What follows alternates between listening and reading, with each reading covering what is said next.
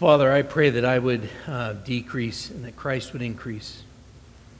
I pray, Lord, that you would speak to us through your word today. Help us, give us ears to hear. Help us to understand that we may be conformed to the image of Christ. That now and ever we confess Christ, our hope in life and death. We pray these things in Jesus' name. Amen. So Leviticus chapter 22. We're picking up where we left off a few weeks ago in verse 17. So I'm going to read verses 17 to the end of the chapter, verse 33. So Leviticus 22, beginning in verse 17, says this. And the Lord spoke to Moses, saying, Speak to Aaron and his sons and all the people of Israel, and say to them, When any one of the house of Israel or any of the sojourners in Israel presents a burnt offering as his offering for any of their vows or a freewill offerings that they offer to the Lord, if it is to be accepted for you, it shall be a male without blemish of the bulls or the sheep or the goats. You shall not offer anything that has a blemish, for it will not be acceptable for you. And when anyone offers a sacrifice of peace offerings to the Lord to fulfill a vow or as a freewill offering from the herd or from the flock to be accepted, it must be perfect. There shall be no blemish in it. Animals blind or disabled or mutilated or having a discharge or any itch or scabs you shall not offer to the Lord or give them to the Lord as a food offering on the altar. You may present a bull or lamb that has a part too long or too short for a freewill offering, but for a vow offering it cannot be accepted. Any animal that has its testicles bruised or crushed or torn or cut you shall not offer to the Lord. You shall not do it within your land. Neither shall you offer as the bread of your God any such animals gotten from a foreigner, since there is a blemish in them, because of their mutilation they will not be accepted for you. And the Lord spoke to Moses, saying, When an ox or sheep or goat is born, it shall remain 7 days with its mother, and from the 8th day on it shall be acceptable as a food offering to the Lord. But you shall not kill an ox or a sheep and her young in 1 day. When you sacrifice a sacrifice of thanksgiving to the Lord, you shall sacrifice it so that it may be accepted. It shall not be eaten on the same day. You shall leave none of it until the morning. I am the Lord. And you shall keep my commandments and do them. I am the Lord. And you shall not profane my holy name, that I may be sanctified among the people of Israel. I am the Lord who sanctifies you, who brought you out of the land of Egypt to be your God. I am the Lord. According to Westminster Seminary professor Michael Horton, Westminster, California, the reformer John Calvin, he did not imagine that the New Testament gave us a precise liturgy or church order, but he was convinced that it does clearly give us clear guidelines for worship and church life. So, for example, from his study of the New Testament, Calvin believed, he believed that there are actually 4 church offices: pastors, teachers, whom he sometimes called doctors, like college professors, elders, and deacons. And by the way, we would say that there are simply 2 offices, elder and deacon, and that pastors or pastor teachers are elders. Well, from this New Testament concept, Calvin taught that pastors are trained, they're examined, and ordained to preach, to teach, and to administer the sacraments. They give their full time to the ministry of the word and to prayer. So over and against Roman Catholicism, the reformers taught that baptism, not ordination, makes a priest. Think the priesthood of all believers. You are a royal priesthood, a holy nation, the Apostle Peter said. Well, the doctrine of the priesthood of all believers, that states that all believers in Christ share in his priestly status. Therefore, there's no special class of people who mediate the knowledge, the presence, and the forgiveness of Christ to the rest of the believers, as in the Levitical system. That's actually what Roman Catholicism teaches. Rather, All believers have the right and the authority to read, interpret, and apply the teachings of Scripture. So we could say that in their person, church officers, they share with all the saints one Lord, one faith, one baptism. However, in their office, though, and I'm thinking specifically of pastors here, one author said, they're not mere facilitators or team leaders. Rather, they are Christ's ambassadors through whom he builds and extends his own kingdom. This is what the Apostle Paul was referring to in 2 Corinthians chapter 5, verse 20, when he writes, therefore we are ambassadors for Christ, God, making his appeal through us, through the ordinary means of grace, through the preaching. We implore you, Paul continues, on behalf of Christ, be reconciled to God.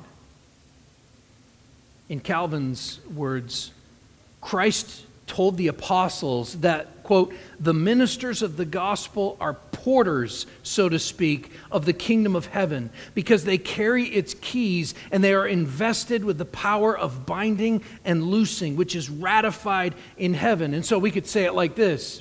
Ministers of the gospel carry the authority of God's word with them, and they exercise this ministerial authority, as Calvin says, by the doctrine of the gospel, in preaching the gospel and proclaiming the forgiveness of sins and administering the sacraments.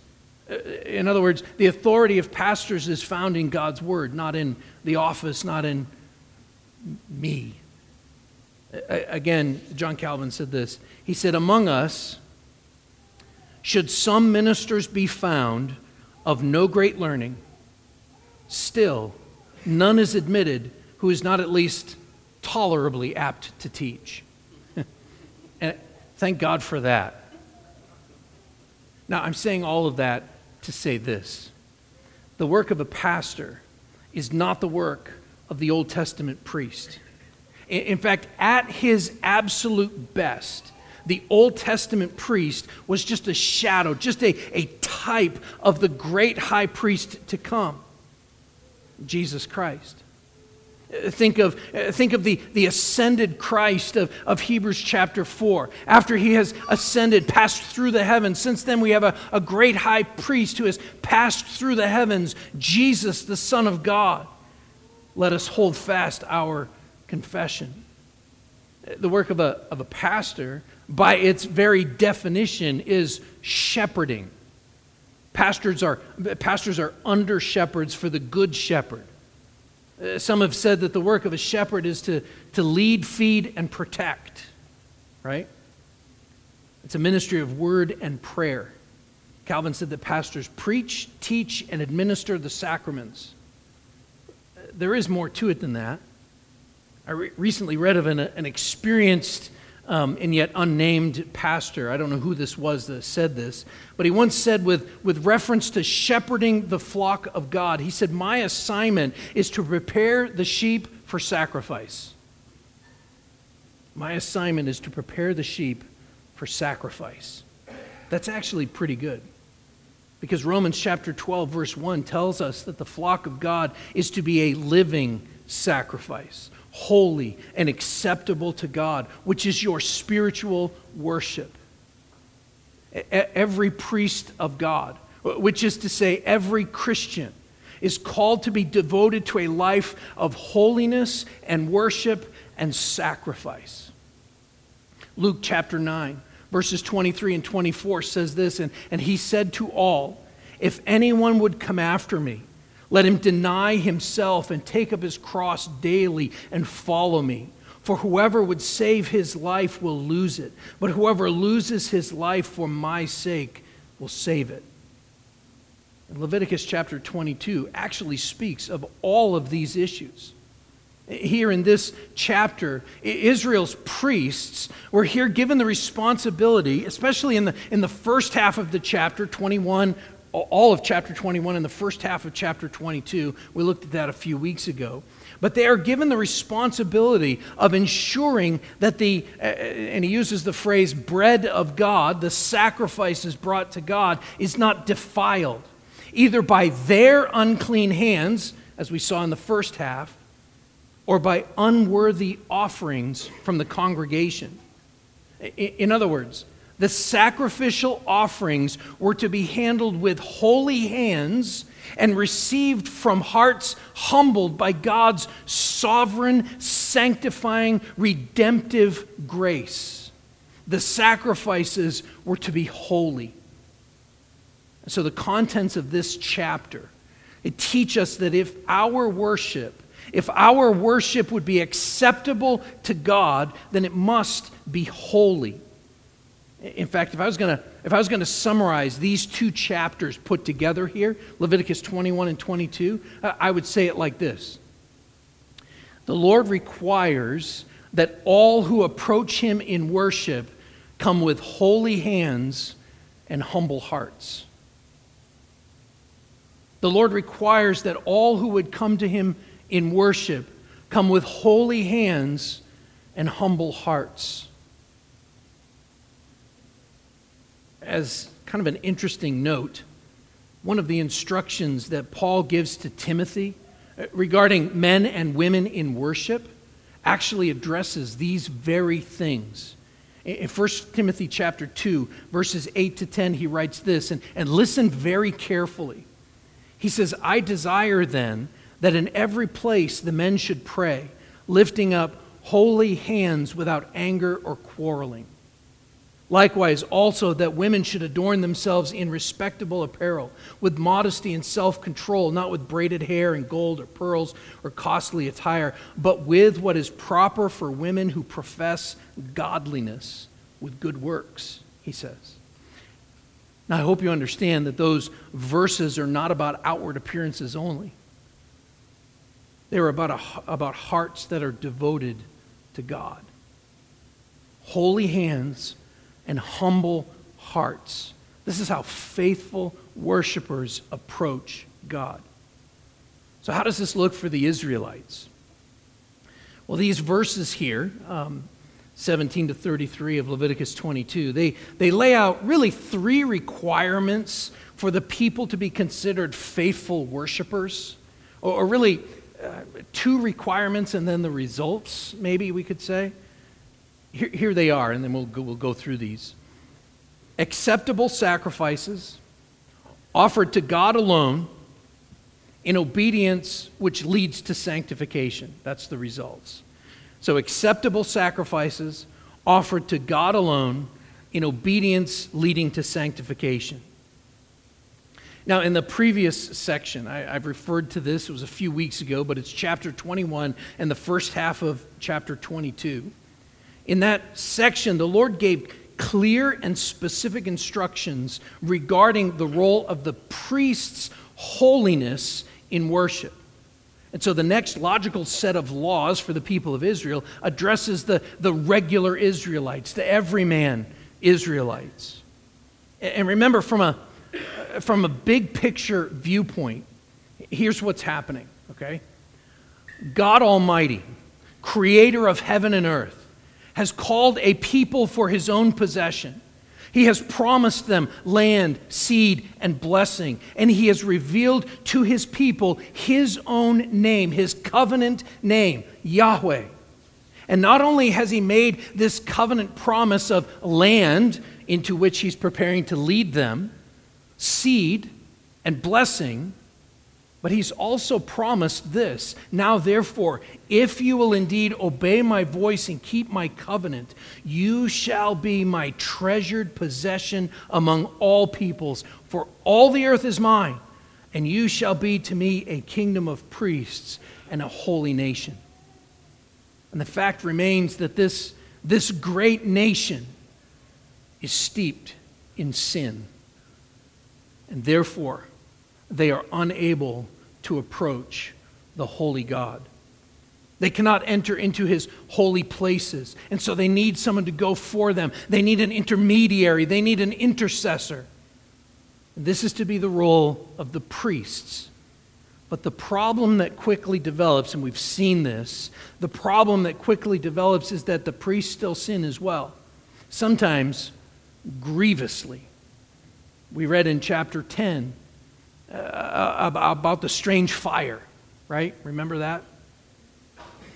Consider the famous story of the priest Eli and his sons. They're described in 1 Samuel chapter 2 like this, Eli and his sons. Now the sons of Eli were worthless men. They did not know the Lord. Eli was the priest who probably by that time had actually retired. Remember, they were supposed to retire at 50. And his sons were taking his place. But they were worthless men who did not know the Lord. A little bit later in 1 Samuel 2, it continues, now Eli was very old, and he kept hearing all that his sons were doing to all Israel, how they lay with the women who were serving at the entrance to the tent of meeting. And he said to them, why do you do such things? For I hear of your evil doings from all these people. No, my sons, it is no good report that I hear among the people of the Lord spreading abroad. If someone sins against a man, God will mediate for him. But if someone sins against the Lord, who can intercede for him? But they would not listen to the voice of their father, for it was the will of the Lord to put them to death.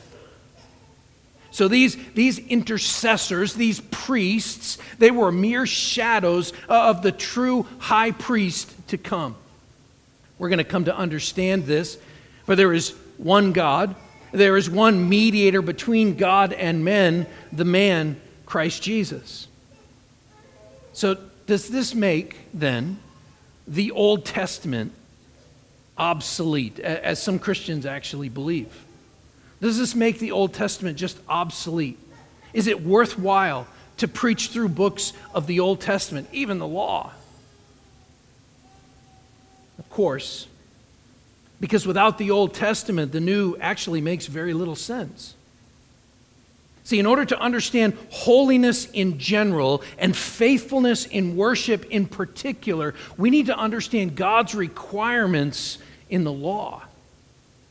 Now, in chapters 21 and 22, God repeatedly makes the statement, I am the Lord, or I am Yahweh. He says this over and over in these two chapters. So not only does that link these two chapters together, it actually is significant because this name is the name that is above all names. Yahweh is all-encompassing. Yahweh is self-sufficient. He is infinite and sovereign, and He has called us to bow down and worship at His name. And He requires the Israelites to bring acceptable sacrifices. Acceptable sacrifices. So the central theme of this chapter really concerns the acceptable offerings that God's people were to bring. And you know by now that that's actually one of the running themes throughout the book of Leviticus. In fact, back in chapter 9, I used that actually as the sermon title, Acceptable Worship. But there in chapter 9, the offerings were brought by Aaron for the inauguration of the tabernacle and the priesthood, whereas here, the Lord is actually going back to the beginning, back to the basics. So notice who He addresses. Look at verses 17 and 18. And the Lord spoke to Moses, saying, speak to Aaron and his sons and all the people of Israel, and say to them, when any one of the house of Israel or of the sojourners in Israel presents a burnt offering as his offering for any of their vows or freewill offerings that they offer to the Lord. Now stop there. God tells Moses, he's the prophet, to tell Aaron, the chief priest, to tell the people of Israel when any one of the children of Israel or any sojourner traveling through the land, when anyone. This is actually a callback to the first several chapters of Leviticus, where God lays out all the laws regarding the offerings, the burnt offerings, the grain offerings, the peace offerings, the sin offerings, the guilt offerings.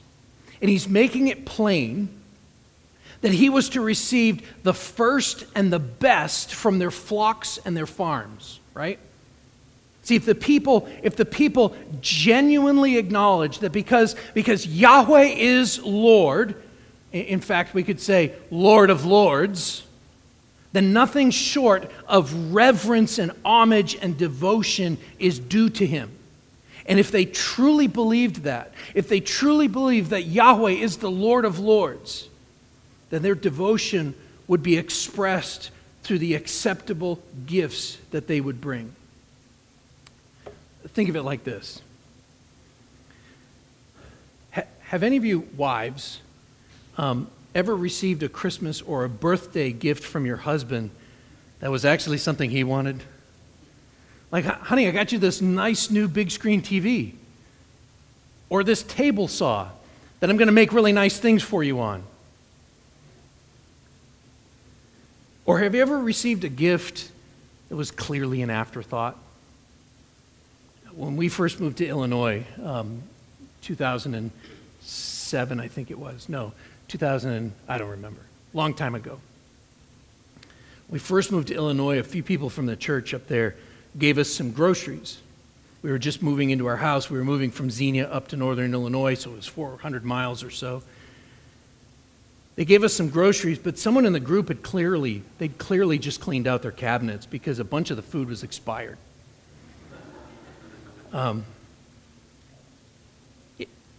Maybe there's a Stites up there too, I don't know, but it's like they were saying, as an appreciation for keeping watch over our souls as those who will give an account, please accept these 3 cans of pumpkin pie filling, best used by May 2005. Now, we weren't really offended. It was kind of funny, actually. But sometimes that's how we approach the Lord. So here's my thesis statement for this section. Here's the sort of the big idea of what we're trying to look at here, what we're trying to see. Faithful worshipers approach God with acceptable sacrifices. Faithful worshipers approach God with acceptable sacrifices. Now, it's helpful to remember that these animals that we're talking about here, they were seen as belonging in the category of the holy things of the Lord, rather than being just merely animals. Okay? And so, for example, all of the people of Israel, as they wandered through the wilderness, they lived in tents. They were common tents. The tabernacle was also a tent, but it was not a common tent. It was the holy dwelling place of the Lord. Do you see the difference? The same could be said for the various pieces of furniture in the tabernacle. So they might have their own lampstands or their own tables that they used in their common tents, in their own homes. But those in the tabernacle, those pieces of furniture in the tabernacle belonged in the category of the holy things of the Lord. And the same is true for these animals. And so as a result, we can kind of divide this section here. It's really down through verse 26, I guess. We can divide this section here into two headings. We safeguard the sacrifice and safeguarding the animals. So, safeguarding the sacrifice. In verses 17 to 20, the law is addressing burnt offerings which were brought either freely as an act of thanksgiving and worship or in fulfillment of a vow. In either case, they were to bring sacrifices that were without blemish. And let me remind you, this is actually not new instruction for them. In fact, all the way back in chapter 1, verse 3, we read this. This is verse 3 of chapter 1 of Leviticus. If his offering is a burnt offering from the herd, he shall offer a male without blemish. He shall bring it to the entrance of the tent of meeting, that he may be accepted before the Lord. That's the third verse of the book. So this is a common sentiment throughout the law here, so that the people would be without excuse, right? Listen to many generations later, at the end of the Old Testament, Malachi chapter 1, verses 6 to 8. God is speaking through the prophet Malachi, and he says this: "A son honors his father, and a servant his master. If then I am a father, where is my honor? If I am a master, where is my fear? Says the Lord of hosts to you, O priests who despise my name. But you say, how have we despised your name? By offering polluted food upon my altar. But you say, how have we polluted you? By saying that the Lord's table may be despised. When you offer blind animals in sacrifice, is that not evil? When you offer those that are lame or sick, is that not evil? Present that to your governor.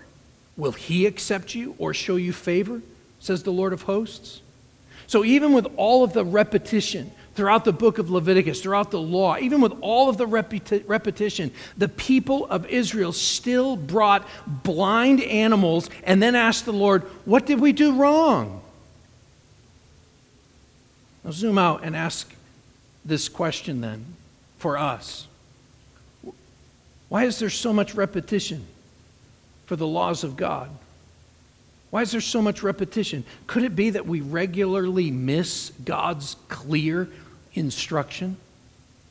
Could it be that we regularly disregard God's clear instruction? So men, how many of you take these verses seriously? But sexual immorality and all impurity or covetousness must not even be named among you, as is proper among saints. Let there be no filthiness or foolish talk, nor crude joking, which are out of place, but instead let there be thanksgiving. For you may be sure of this, that everyone who is sexually immoral or impure, or who is covetous, that is an idolater, has no inheritance in the kingdom of Christ and God. Do we take those things seriously? How many times are Christians in the New Testament commanded to flee such things like that, to run from them? And yet, how often do we really? Well, from the burnt offerings, the law then proceeds to the peace offerings, which, if you remember, were to be offered following all of the other offerings after an atonement had been made. These are the offerings that were brought as a sign of being in fellowship with the Lord, peace with God. And with the exception of the free will offerings that it mentions there in verse 23, there's a list here of a dozen or so specific defects in the animals and the offerings that were prohibited. And that list of defects, it actually should remind us of the list of blemishes that disqualified the priests from the previous section. And the point of this is that both the priests and the sacrifices had to be acceptable in order to enter into God's presence. Both the priest and the sacrifice had to be perfect. So in order to make atonement, or to offer praise to the holy God who is perfect and blameless, both the intercessor and the sacrifice had to also be as perfect and blameless as possible. Now think there about the application for New Testament Christians. Usually when we think of sacrificial offerings, we think of the offering plate. That is certainly part of it. But let's not jump there. We need to understand what makes our offerings acceptable. Do you see Christ in this for us? And you see the shadow of Jesus Christ in this? Both the priest and the sacrifice had to be spotless. They had to be perfect. Hebrews chapter 7, verses 26 and 27 says, "For it was indeed fitting that we should have such a high priest, holy, innocent, unstained, separated from sinners, exalted above the heavens. He has no need, like those high priests, to offer sacrifices daily, first for his own sins and then for those of the people, since he did this once for all when he offered up himself." As John the Baptist proclaimed, "Behold, the Lamb of God who takes away the sin of the world." So the sacrificial system is now fulfilled. It's over. Christ has fulfilled the law. Some people actually believe that the sacrificial system is going to make a comeback. It's not. There's no need. We don't need the shadow. We have the reality. We have Jesus Christ. And so let us then with confidence draw near to the throne of grace that we may receive mercy and find grace to help in time of need. See, this emphasis of acceptable worship is clearly reiterated throughout the New Testament, especially by Jesus Christ himself in the Gospels. But it's most clearly seen in his fulfillment of the law, his fulfillment of all of the shadows and types. Everything is building up and pointing at Jesus Christ. That's why John the Baptist can make sense when he proclaims of a man walking on the road, "Behold, the Lamb of God who takes away the sin of the world." That statement makes no sense without understanding all of this in the Old Testament.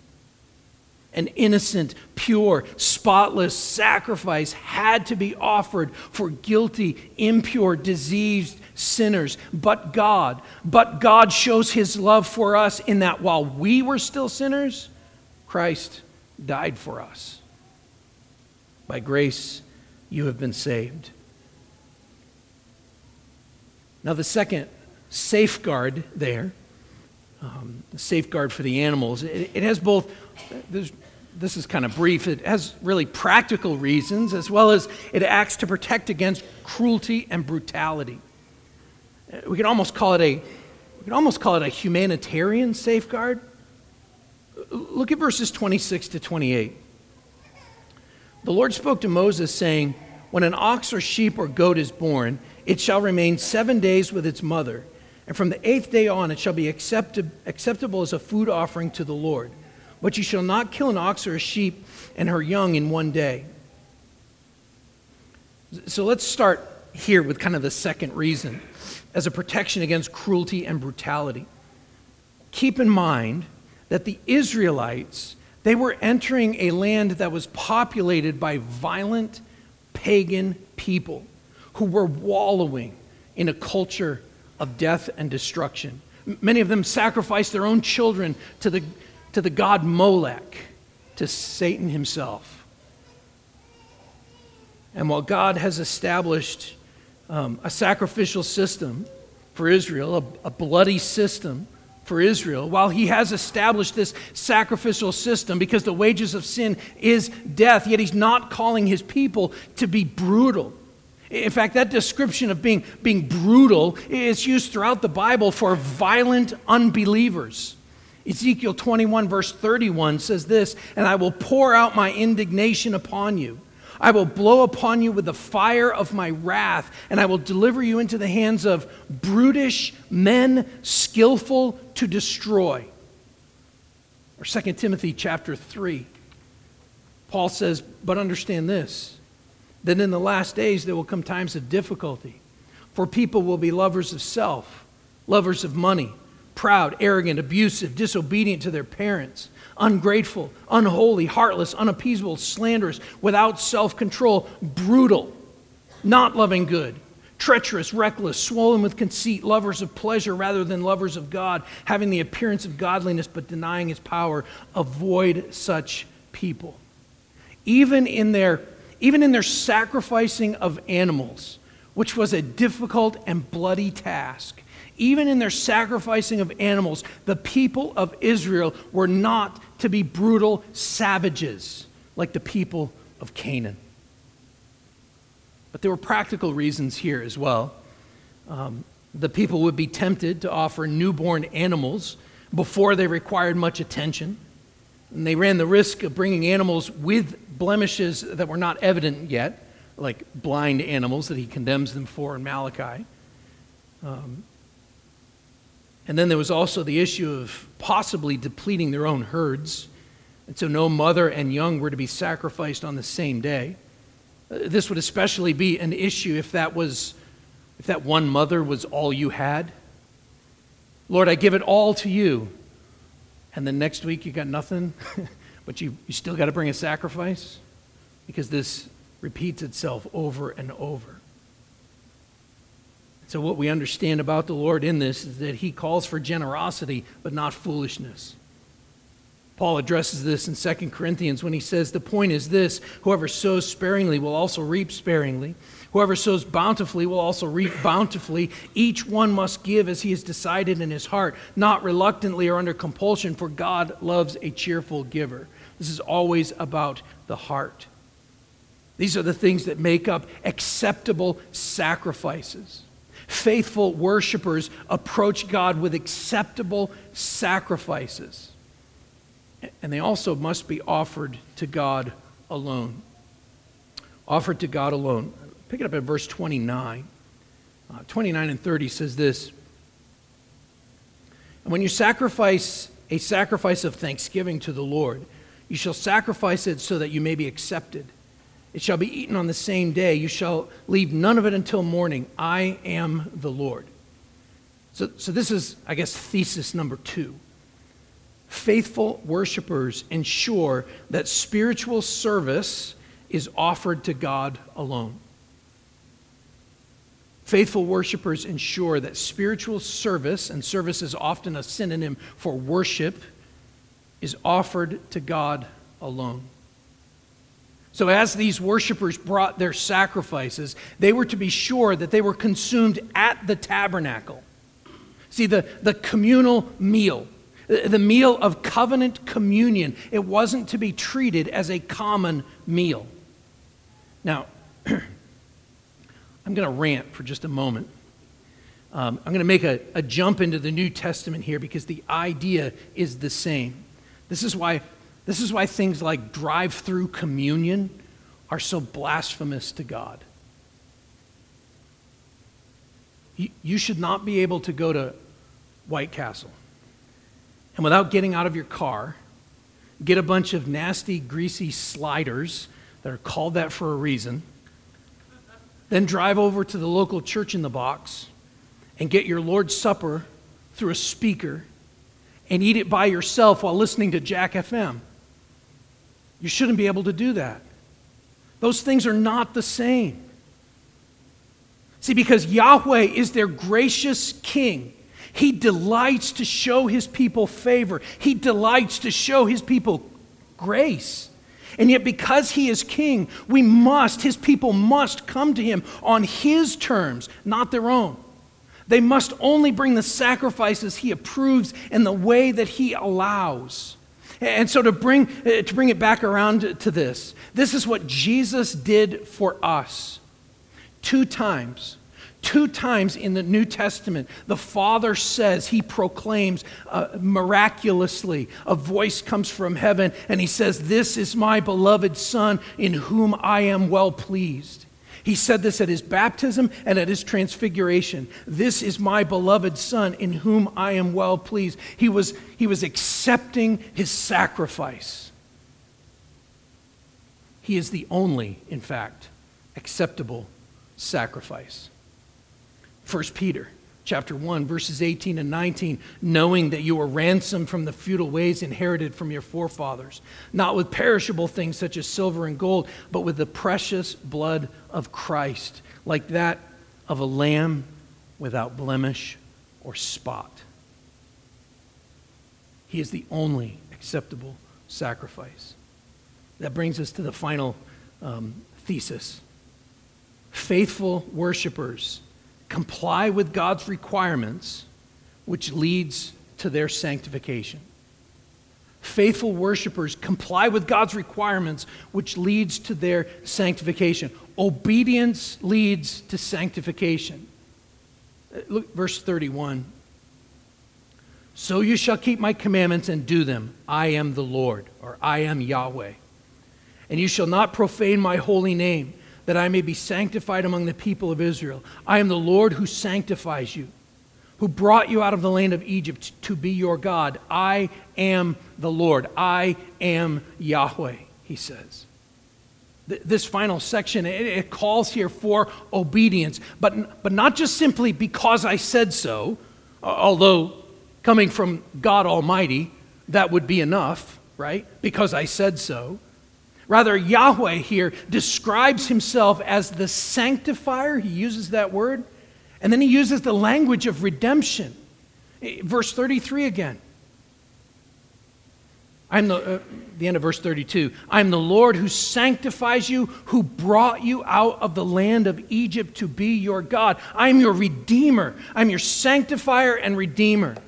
These final verses are saying this: the faith of Israel, the centerpiece of all of their religious customs, all of the religious practices. It's not in themselves. It's not in their obedience to those things. It's not in... This is what the Pharisees thought. If we do all of these things, God will accept us. And we're going to force everybody else to do them too. The centerpiece of all of their religious customs, all of their practices, is the person and work of Yahweh, their God. So can you make the connection for us? It's the same. It's the same thing. Jesus is God, the Son of Man. Our faith, all of our religious customs, all of our practices that we do week after week are centered on the person and work of Jesus Christ. And it must be so. It's not about me. It's not about you. It is about Jesus Christ. He must be central to all that we do. The Lord requires that all who approach him in worship come with holy hands and humbled hearts, and Jesus Christ did that for us. That's why we can approach him, because of who Jesus is and what he has done, the person and work of Jesus Christ. Pray with me. Oh, Father, it is our desire that all that we do would be centered on Jesus Christ. That we would, as Acts 2:42, devote ourselves to the apostles' teaching, that we would devote ourselves to the Word of God, to the fellowship of the saints, to the breaking of bread, to the prayers to our God, that all would be focused on Jesus Christ. And so, Father, as we approach the supper this morning, I pray that we would come with holy hands and humble hearts, knowing that it is only through Jesus Christ that we are invited to eat, to drink, and so proclaim the death of Christ. So proclaim, even with John the Baptist, the Lamb of God who takes away the sin of the world. Father, it is our prayer that our worship would be acceptable in your sight, that it would rise as a pleasant aroma, that you would transform us into the holiness that we are called to be, the holiness of Christ. We pray these things in Jesus' name. Amen.